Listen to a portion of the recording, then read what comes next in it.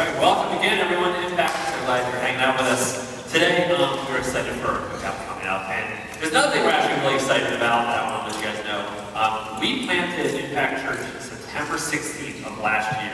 So that means coming up is our 1-year anniversary. So we're really excited about that. We're really excited to celebrate that. And we're going to celebrate it in a bunch of ways. We're going to do a pretty fun event. We're also going to have a donut wall here.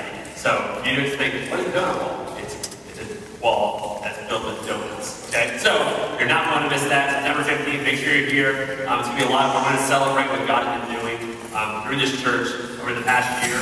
I can't believe it's already been a year that we just launched a little while ago. But September 15th, put that on your calendar. It's going to be a lot of fun. You won't miss that service. So we are finishing out our series, Grill. Hope you guys have been enjoying this series. The last week we talked about some of the questions people asked that were more about how you follow Jesus a little closer. The week before that, we talked about some of the questions people asked regarding the church.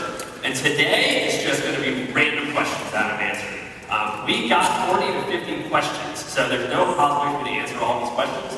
So any question that you may have submitted that I have not answered yet, if I don't answer them today, this week we're going to release a blog where I will answer every single one of them, okay?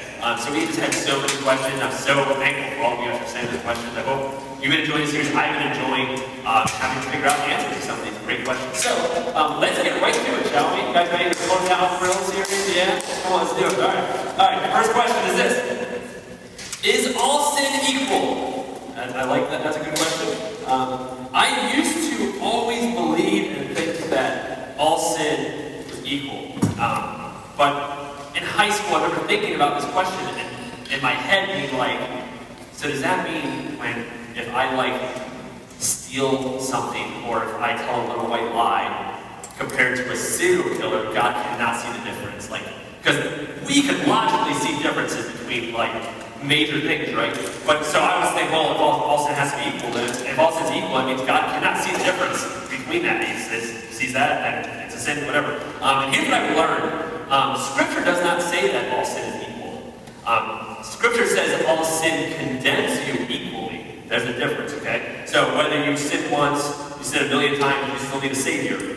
All sin condemns us the same way. But God does not say all sin is equal in His eyes. In fact, here's an example in 1 Corinthians chapter 6, 18, so Paul writes, "Flee from sexual immorality. All other sins a person commits are outside the body. Whoever sins sexually sins against their own body." So even what Paul writes is that sexual sin is a completely different kind of sin. So is all sin equal? It all condemns us the same as that we all need a Savior because of sin. But God doesn't see it the same way. I also think that we should not be so focused on what's a greater sin or not. You know what I mean? I think sometimes we do that, well, at least I'm not as bad as that sin. It's that's just dumb for us to do. We should be focusing on us and not be throwing something bigger out what sin we need to work on. But Scripture doesn't say that all sin is equal. It condemns us the same, but it's not all the same. So next question. Okay. What is your wife's least favorite thing about you? Nothing. No, that answer isn't her least favorite thing. That's not. I actually, when I got this question, I asked her the answer, and she quickly gave it to me. So, here's her answer. Her answer was, this is something that I do, my brothers, my sisters, my family, we kind of do this a lot. When I find a joke that works, or a story that's funny, I tell everybody, constantly. So if you're my wife, who's around me a lot, you will hear the same story 10, 15, 20 times. So I know it's going to get a reaction, I know it's going to be funny, they're going to laugh. But if you've heard it that many times, it drives her nuts after a while. So I'm like, oh, here's the story. So what she likes to do is ruin the punchline for me so I can't get to it. She does that all the time. She'll go, oh, this story with this punchline? I'm like, okay. And then the person goes, well, you can still tell it. I'm like, no, I'm not telling it. So that would be probably a really good thing. Our family kind of does that a little bit. We like to say the same things, same jokes, things. All right, that's been fun. Next question. Can you elaborate on Impact's stance on female pastoral staff and leadership? I was hoping to get this question. I almost submitted myself this wrong answer, but someone sent it to me. So I was hoping to get this question because this is a question that you should know how our stance is on this, because in church denominations and in different churches, there's completely different stances on what women can do and can't do in church. So I'll give you our answer fully up front, and then I'll explain why. Explain why we have it this way. We fully believe and authorize and empower women to be pastors, to teach, and to lead. We fully do. Michelle, I'm a pastor, and our only other pastor on staff is Michelle. She's also a pastor. So we fully believe and we fully encourage females to become pastors because we believe it's important for the church, it's important for our faith. We're part of the Church of Nazarene denomination. You may not know that. Church of Nazarene denomination started in 1906, and from day one, they were fully on board when it came to female pastors. A lot of denominations are not. A lot of denominations are not. They're starting to come around to it. A little late, if you ask us, but they're starting to come around to it a little bit. And I'm going to explain to you why, because we can't just say that and not have some kind of evidence. And there are some major passages in Scripture that make it seem really clear that females should not be pastors. So we need to talk about that if we're just going to make a big stance like that. So there's two main ones, there's more, but there's two main ones that always get brought up to me when we bring this up. It's 1 Corinthians chapter 14 and 1 Timothy 2. So let's go through both of them. I'm going to read 1 Corinthians 14 first. Here's what it says, 1 Corinthians 14, verse 34 to 35. Women should remain silent in churches. They are not allowed to speak, but must be in submission, as the law says. If they want to inquire about something, they should ask their own husbands at home, for it is disgraceful for a woman to speak in the church.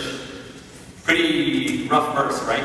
There's a lot to unpack on that one. So let me kind of unpack this for you, what I believe, and you can find people that disagree with what I'm going to say, but from my research, from what we've looked up, this is what we've come to the conclusion with that the church denomination has. You have to understand the culture that everything is written in. It's very important. Whenever you read passages in the Bible, you have to understand who it's written to, the author, the audience, the culture surrounding it. All that is crucial for us to understand what we're talking about. So here, 1 Corinthians, Paul is writing to the church of Corinth. It's a very divisive city. It's a city that has a bad background. And remember, we're in a culture where women are treated terribly. Like women can barely do anything. Their only job really is to give birth to a man. That's their only job in this culture. So this is the culture that we're talking about here. In fact, in this church in particular, men and women weren't even allowed to sit on the same sides as each other. Men would sit here, women would sit on the other side. They weren't allowed to sit on the same sides. That's how the culture had it. That was important. So in this context, this is what Paul is saying. So what would happen, according to scholars, is that women would be on this side and they would have questions because remember, women were not allowed to be educated. Women were not allowed to do a lot of things, so they didn't understand a lot of stuff in that culture. And they weren't even allowed to ask the question. They weren't even allowed to do that in this context. So they would yell to their husband on the other side to then ask the question. Because again, they couldn't do it. They weren't allowed to speak. They weren't allowed to do anything. And the husband would then have to ask the question. So let me ask you a question. If, while I was preaching, Erica constantly yelled over here for someone asking a question, that would be distracting, right? So in that context, Paul is saying women should remain silent in churches. And here's why I believe that. If you look at the same exact letter that Paul wrote, here's what he writes in 1 Corinthians 11, just 3 chapters prior. 1 Corinthians 11, verse 4 through 5 says this. Every man who prays or prophesies with his head covered dishonors God. He's teaching men how to pray and prophesy. But every woman who prays or prophesies with their head uncovered dishonors God. We're not talking about the head covering or uncovering. Why would Paul instruct women on how to pray and prophesy in church? This letter is written to the church if they're not allowed to speak, according to the first verse. Why would he do that? So again, let's go back to 1 Corinthians 14, verse 34 to 35. Women should remain silent in the churches. They are not allowed to speak, but must be in submission, as the law says. If they want to inquire about something, they should ask their own husband. So another thing that's written here is, as the law says. You see that part? What law is he referring to? You need to ask that question.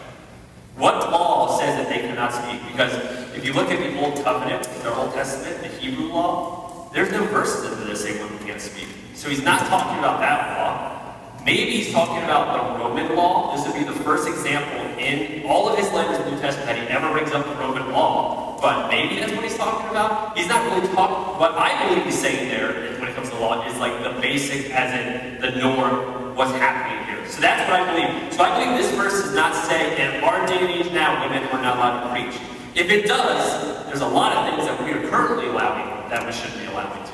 So let's go to the next verse. Skip ahead a little bit. Amen. 1 Timothy, next one. 1 Timothy chapter 2, verse, can you go back? There you go. Okay, 1 Timothy chapter 2, verse 11 to 12. This is another verse we need to look at and understand. A woman should learn in quietness and full submission. I do not permit a woman to teach or to assume authority over a man. She must be quiet. That seems pretty right on, right? That seems pretty harsh. Again, this is Paul. He's writing a letter to Timothy. He's a pastor at a church. Again, we need to understand the context. He's writing to a church that's in Ephesus. That's where he's writing to. And this church in Ephesus was full of false doctrine and hypocrisy and false teachers. Now, what used to happen in that culture is these false teachers would find women, specifically women that had a lot of money because they were in a marriage, and would use them to spread the gospel of this false teaching. That's what scholars would say, that they would use women to spread this false narrative and spread this message. So Paul is addressing false teaching, and I know this because in 1 Timothy chapter 1, he talks about false teaching. So he's addressing false teaching at the very beginning of this letter. So to me, there is no evidence that this statement is a permanent statement. This was a statement for that time period. There's no evidence to me that it was meant to be permanent. And here's why. The verb here, I cannot permit, the Greek word for that is epitripo. I think that's how you say it. I'm not 100% sure on that. But that's how you're supposed to say it. And that verb is a present tense verb. So what I believe, what a lot of scholars believe, is that that is not a verb to say for all time, this is how it should be. This is how it's meant to be. I believe that it was not meant to be a permanent command. So if it's a permanent command, then we should not be instructing that at all. And here's another thing I ask myself. Why would Paul ask a woman to learn if she's never allowed to teach or assume authority anyways? Why learn anything? Be like, no, I don't make you do any of stuff because you're never going to need to preach because we shouldn't be allowed to preach. I do not think this is a permanent command. And now here's what I'm going to say. And I could do a whole sermon on this. I know I'm really quickly going through this and doing it quickly. If I just had these verses and I could explain them away to you, but I had no verses supporting that I believe women can be pastors, then it doesn't matter what I'm saying. Okay? If I could explain these verses away, but nothing else in Scripture points to that they're allowed to, then none of that matters. So, we need to see what Scripture and what verses do point to women being pastors. And here's a couple of them. Acts chapter 2, verse 17 through 18. It says this, in the last days, God says, I will pour out my Spirit on all people. Your sons and daughters will prophesy. Your young men will see visions, your old men will dream dreams. Even on my servants, both men and women, I will pour out my Spirit in those days, and they will prophesy. Let's go to the next verse, Romans chapter 16, 1 through 3. I commend to you our sister Phoebe, a deacon. That's a church leader right there. A deacon of the church of Kentraya. If I didn't say that right. I ask you to receive her in the Lord in a way worthy of his people and to give her any help she may need from you. For she has been the benefactor of many people, including me. This is Paul, right? Great Priscilla and Aquila, again, two women, my co-workers in Christ Jesus. They risked their lives for me, not only I, but all the churches of the Gentiles are grateful for them. And then there's so many other verses. I'll just give you much more. First, we see Priscilla here and Aquila. They led a church in their homes in the city of Ephesus. That's what they did. We have Chloe in 1 Corinthians chapter 1, verse 11. She was a member of Paul's church, and her members of her church came to Paul with all these quarrels. And that's why he answers these questions. That's Chloe. We have Nympha in Acts chapter 16, and in the book of Colossians. I'm sorry, Nympha was in the book of Colossians. She was a lead pastor of her house church. We have Lydia in Acts chapter 16, who was also lead pastor of her church. So, I believe that there's a lot of scripture that points to women in a day and age where they were not educated, in a day and age where no one treated women correctly. I believe that scripture and that Jesus specifically did more for women than anybody else in history and put them in positions to be leaders, even early on. That's why I fully believe, and I'm so hard on this, but I fully believe that we need women leaders. That we don't, and it's not just a woman can be a pastor, but you have to be the children's pastor. I don't believe that. I believe women can be lead pastors. I believe women can lead churches. I believe they should help lead. Because we need women. Because they do things that not everyone does, right? We need to have women that know different perspectives, that we cannot say only half of us can lead the true lead. So if this question, I still don't feel like I answered it for you, if you feel that way, let's get coffee, and I'll talk to you about it, because I know this is hard, and most denominations do not agree with this stance. But we are very strong on that, and I think it's important for you to know that. So if you have any other more questions about this, I'd love to talk to you about it a little more, okay? So I know I kind of did it really quick. Next question. Do miscarried babies grow up in heaven? Will they know I'm their mom when we meet? That's a hard question. And since we did just talk about women leading, we have our female pastor, Michelle. She works for Students Right to Life. So there's no better person to answer this question. I'm going to let Michelle answer this question for us, and then we'll continue. If you plan the questions that way. All right. So I absolutely love this question, and for a lot of you, you know what I do for a living. This is extremely meaningful to me, and I believe that the church and society in general, we need to do a better job talking about miscarriage and pregnancy loss for the benefit of women who go through that.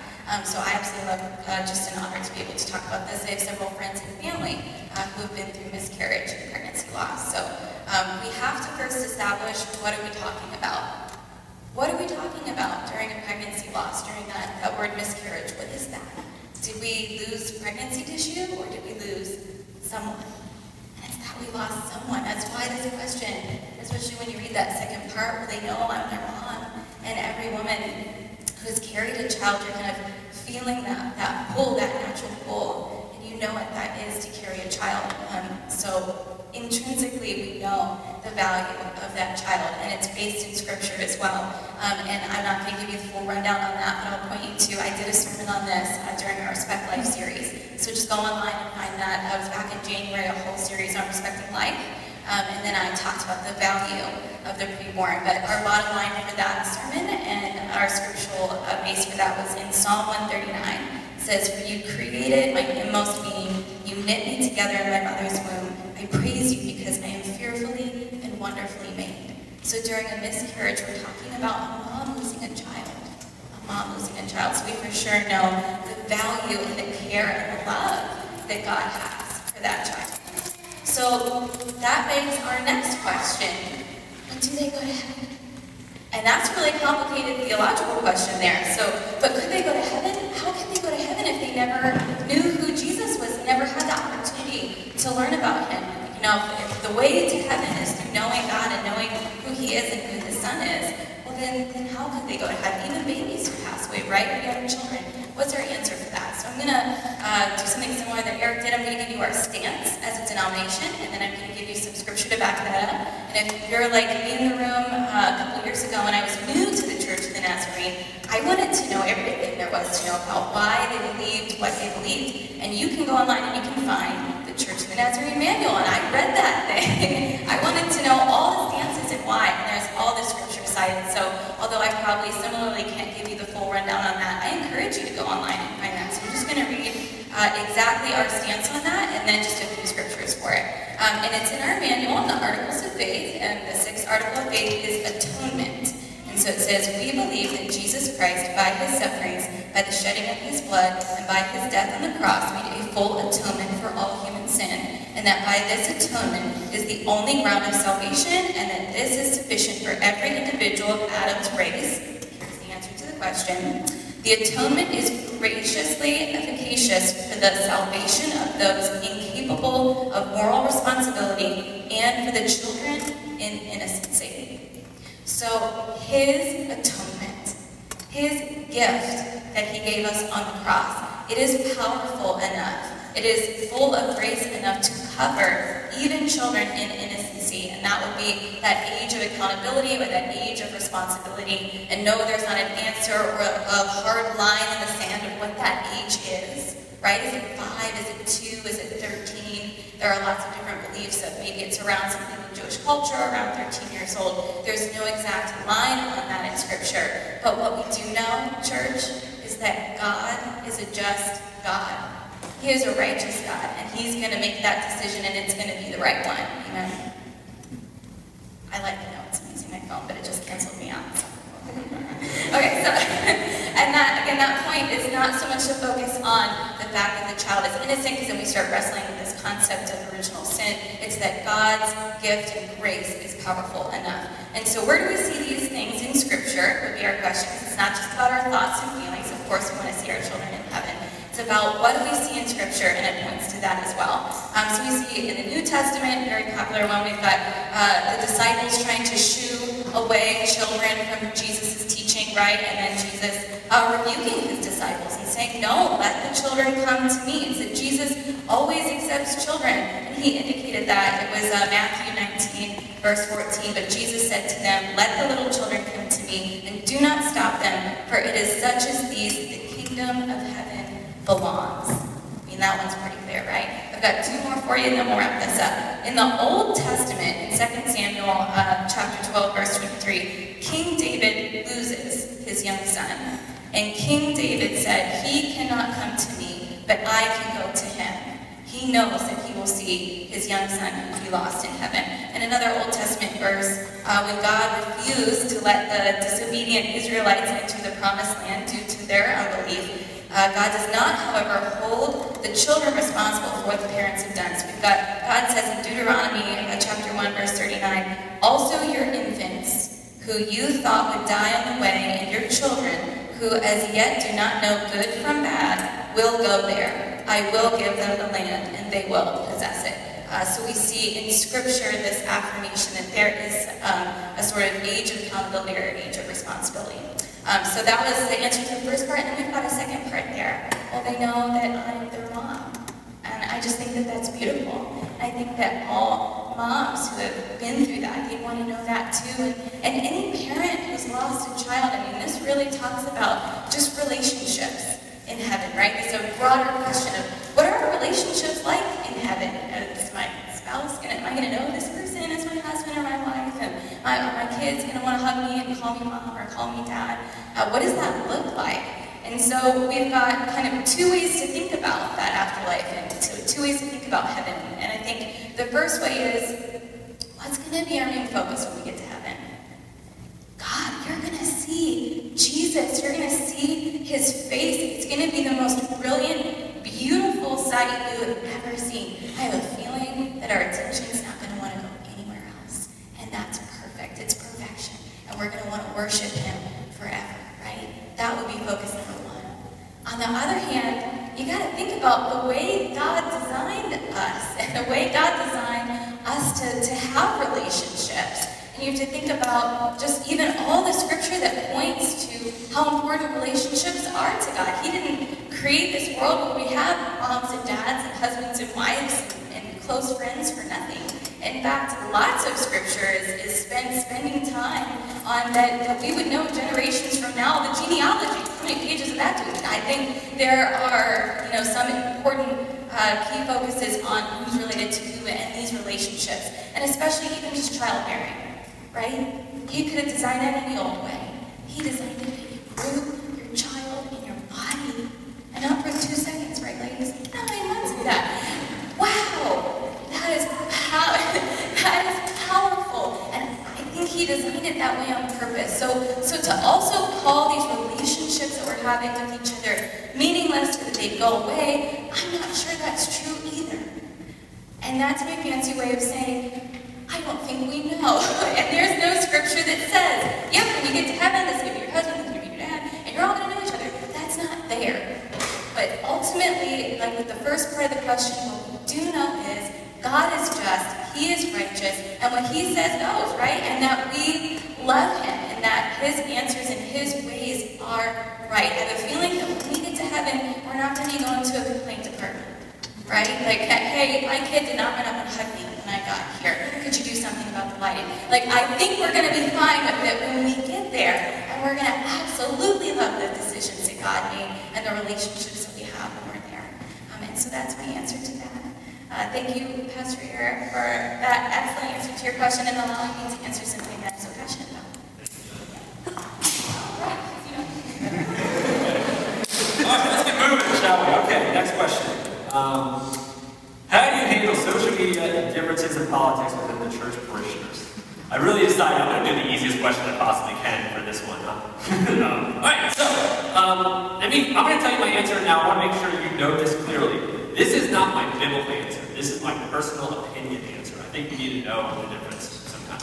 So if you disagree with anything I'm saying, this is just my personal opinion. I didn't look through scripture to give you this answer, okay? But here's, I'll give you 3 things pretty quickly based on my experience, based on my opinion, based on the way I look at social media and politics. Because, man, that's tricky, right? So here's the first one that I think we need to know. Number 1, we do not all have the same views, and we don't need to, okay? I think it's important to understand. If you consider Impact Church your church home, there's one thing that we should all agree on with that statement. That we believe that Jesus came, He died, and He rose again. Because of that, He was God and saved us. That's what we need to agree with. Besides that, man, look around, we are a diverse group. That means there's different opinions, there's different stances, there are different beliefs in all of this stuff. I mean, in this room, there are people here that love olives, right? And there are people here that hate olives, like me, because they're terrible. In this room, there are people that are Ravens fans. There's some of you that like the second place AFC North team Steelers, right? There's some of you that are Patriots fans, whatever. We accept you all. I don't want to accept you, but I'll accept you, okay? There's a whole bunch of people. And then when you look at politics, man, we have a lot of people in the room, right?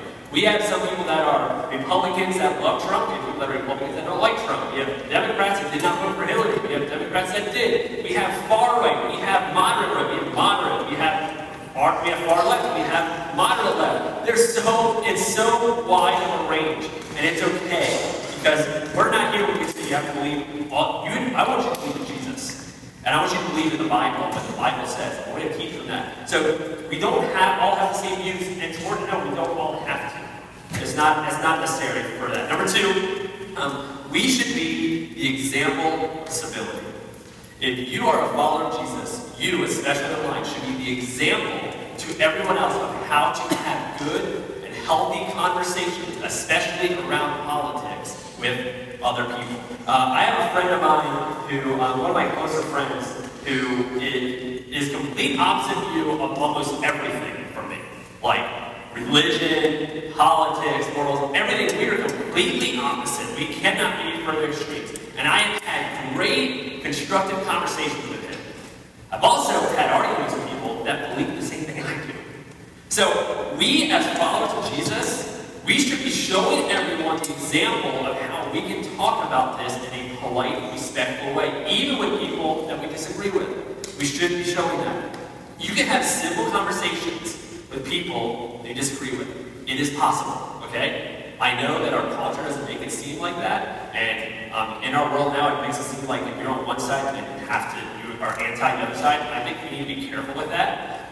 We can have those. We can disagree with people and use social media in a way of showing example of civility. And then number 3, we should use discretion when posting online.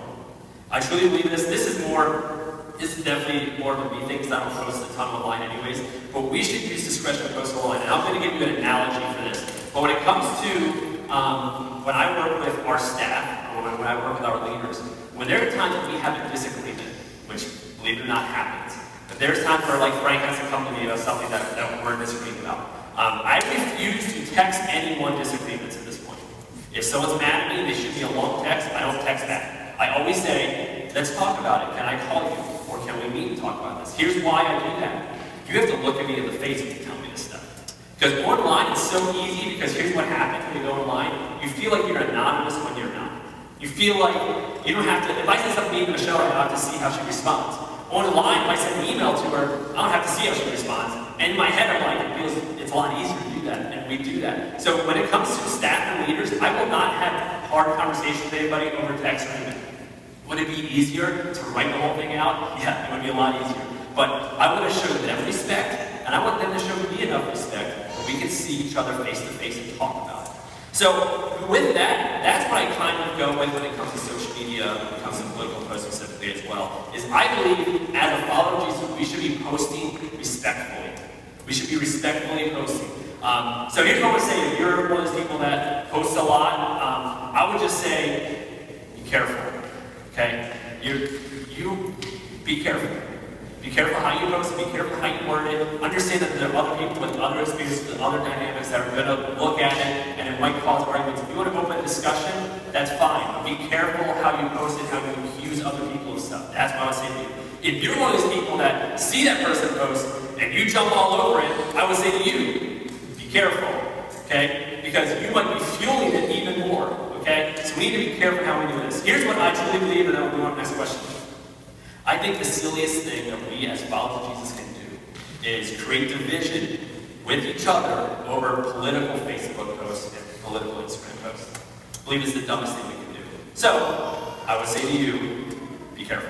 Use civility, let's do it in a way that we can disagree with each other and still be in the same family, right? So, that's my answer. All right, next question. Why do we pray if God is sovereign, in control, all-knowing? I like this question. And here's how I normally, when people ask this question, how I respond. Why would we pray if God is not sovereign? What would be the point? So, if God is not sovereign, isn't in control, then he can't do things about it. So why would we pray then? There's no point in praying if he's not sovereign. So I think one thing we understand is one reason we pray is because he is sovereign. Another reason we pray is because God commands us to. Yeah, God's in control, and could he work without you praying? Of course. But he commands us to. 1 Thessalonians chapter 5, 6 says this: Rejoice always, pray without ceasing, give thanks in all circumstances, for this is the will of God in Christ Jesus for you. So, I also believe that prayer is an expression of relationships. I believe that when we pray, we're showing that we have a relationship with God. J.C. Ryle says breathing, that when we breathe, it shows we're alive. When we pray, it shows that we're spiritually alive. I really believe that. So I believe that, and the last reason why I believe we should pray, even though God is in control, God is sovereign, is that over and over in Scripture, example after example says and shows that God works through prayers. God can work immediately, right? God doesn't need us to pray. He can just move if he wants to and do what he wants. But there are example after example after example in the Bible of God waiting for someone to pray and then moving. Not because he needs to, but because he's inviting us into relation. If you know the story of Moses and the 10 plagues, every plague was done after Moses prayed. God didn't need Moses to pray in order for the rain frogs, right? But he wanted Moses to pray, and only responded after the prayer. In Isaiah, King Hezekiah was healed after Isaiah prayed to God first. Daniel was prayed for wisdom and was saved after he prayed for wisdom. We have Elisha who prayed that God would blind the other army that they were about to fight, and God did. God didn't need Elijah's prayer, he invites it, and he responded after the prayer. And then we have Peter who was in prison, and his church was praying for Peter to be released from prison, and God moved so quickly that while they were praying, he walked in the door. It's like, oh, that was fast. Man, 20 minutes went by, you're already released. God constantly responds after someone prays first. So why should we pray? Because God is sovereign. God commands us to do it, and it shows that we have a relationship with God. All right, 2 more questions. Let's go through these pretty quick because I know we have a cookout to get to. Next one. Do you pick your nose? Yes. Next question. Be honest, I'm not going to lie to you guys, okay? Sometimes I do. And you do too. Why does Jesus speak in vague phrases rather than speaking plainly? Why do people actually have to ask that he speaks to them plainly? It doesn't seem loving, but rather like someone who wants to play games. Let me explain to you what Jesus always did. Jesus, whenever you would ask Jesus a question, you would most of the time respond with a parable. A parable was a story that he told for heavenly purposes. So you would say, hey, Jesus, like, what's 2 + 2? And he'd go, well, there was a mom bear, big, a baby bear. It's like, you can't answer the question. He always did that. And here's what's funny. The disciples got sick of it too. The disciples were like, why do you always have to give us a story? So the disciples went and said, Jesus, why don't you just talk plainly to us? Why do you got to keep telling us stories? So Jesus literally answers this question because the disciples, if you think we're frustrated, the disciples, every time someone's asked, they tell this long story, and it's like, what is he talking about? So the disciples say, Jesus, why do you do this? And so Jesus answered it, so I figured we should see what Jesus says about this. Is Jesus talking? Because the knowledge of the secrets of the kingdom of heaven have been given to you, but not to them. Whoever has will be given more, and they will have an abundance. Whoever does not have, even what they have will be taken from them. This is why I speak to them in parables. Though seeing, they do not see. Though hearing, they do not hear or understand. Here's what Jesus is saying here. He's making it pretty clear. He makes it clear that people that understand and grasp the meaning of his parables understand his kingdom more compared to people that don't. I think of it this way. There's sometimes I'll see like a movie that everyone told me is amazing. And I'll watch this movie and I leave the movie and go, man, that was just so confusing. I don't get it at all. And in order for me to fully appreciate the movie, I would have to do some research, I would have to think more, I have to understand what the director was doing. And the people that do that understand that movie in a great way. But I don't care enough, so I don't do it. And for these stories that Jesus told, these parables, he says, listen, people that want to understand this story, that want to know the kingdom better, they're going to learn what this story means. They're going to look deeper. People that are just here for all the miracles, because people kept seeing miracles, right? People that are just here for the show, they're just going to go, whatever. I don't care, because they're not willing to do the work to follow. They want to follow for the easy part, they want to follow for the miracles. They don't want to actually learn more. When Jesus told parables, he put the pressure on us, the listeners. That's what he did. Put the pressure on us. That either we need to be open our spiritual ears, our spiritual eyes to understand and be enlightened, or we miss out. That's what he was doing. And here's what I love about parables.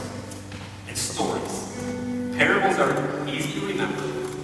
Parables are rich in symbolism. There's so much symbolism in it. Parables have commonality between all of us, and parables will help you understand more about God and his love. Let me give you some examples. Jesus could have told us, hey, you should have strong faith. Okay? Have strong faith. Or he could tell a story about a house being built on sand compared to a house being built on rock. We see this imagery of this house coming down because the sand is not on the right foundation. And we learn so much more than just, hey, have strong faith. Jesus could tell us to be nice to people. Or he could give us a story of a good Samaritan. A person who comes and sees someone that's hurting, dying on the road, who risks his life in order to help them. Takes this person to an inn and says, whatever it costs to fix this person, that's what I'm going to do. So you can say, hey, be nice. You can say, listen to the story about the Good Samaritan. That's what he can do. Jesus can say, hey, you should read your Bible. Pray. That's good this one. Do that. And that'd be fine. That'd be right. We'd all be on board with that. Or Jesus could give a story about someone planting seeds. And depending on the soil, whether it will grow, the seed might be there, but the soil's not right, and it's not going to grow correctly. We see this beautiful imagery of seeds and planting and how that's what our life is when we start looking more to his wisdom. We start reading our Bibles. You can do that as well. Jesus can say, hey, I love you. And that's right. Or he tells a story of the prodigal son who ran from his father, who did the worst thing possible to a father, who spent all of his father's inheritance on wild living, who went and partied way too much, and then eventually realized he had nothing left. He said, I'm going to come back and beg my father. I'm going to be his servant because I can't be his son anymore. I burned that bridge. I can't do it anymore. And he comes back, and what does the dad do? He runs from his porch, grabs his son, and throws a party for the most undeserving son possible. So yeah, love works. But I like the story of the prodigal son a little better. Why does Jesus do this? It's not to trick us. It's so that we can try to understand more fully the grace that he gives us. Simple words won't do it.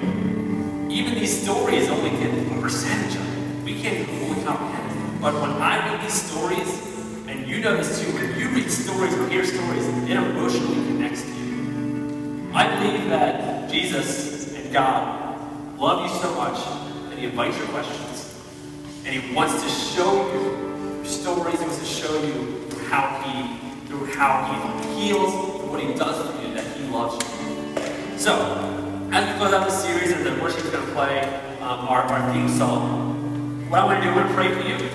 And then we're going to sing this song, and we're going to have a fun cookout. Sound good, you guys? If you have any other questions, again, if I didn't answer your question, I'm going to answer them this week. But if any more come out, and you want to ask me, or if you want to meet with me, I'd love to do it. Come see me after the cookout, we'll set up a time, okay? So I want you to feel like this is a place where you can come with your questions. And even if some of the answers we gave you didn't like, I want you to feel like that's someplace you can wrestle with that. And we can wrestle with that together, because when we ask these questions, it shows that we love God and we want to pursue Him more intimately. So, let me pray for you guys to sing the song, and we'll eat some great food, okay? Let's pray. Dear God, thank you for loving us so much, and you invite us to have a relationship with you. You invite us to ask you our questions, and you invite us to wrestle for truth. God, thank you that you are the God of truth, that you're not scared of our questions. You want us to ask them, because then, and only then, we'll be able to have a more intimate relationship with you. Thank you that God pours His grace on us, that even though we don't deserve it, we're like the prodigal son, that you still love us anyways. God, thank you for being a God like that. And we give you this day, we just give you this time we're going to have afterwards, eating some great food. Thank you for being a God that deserves our worship. We just pray that we just, as we sing this next song, we just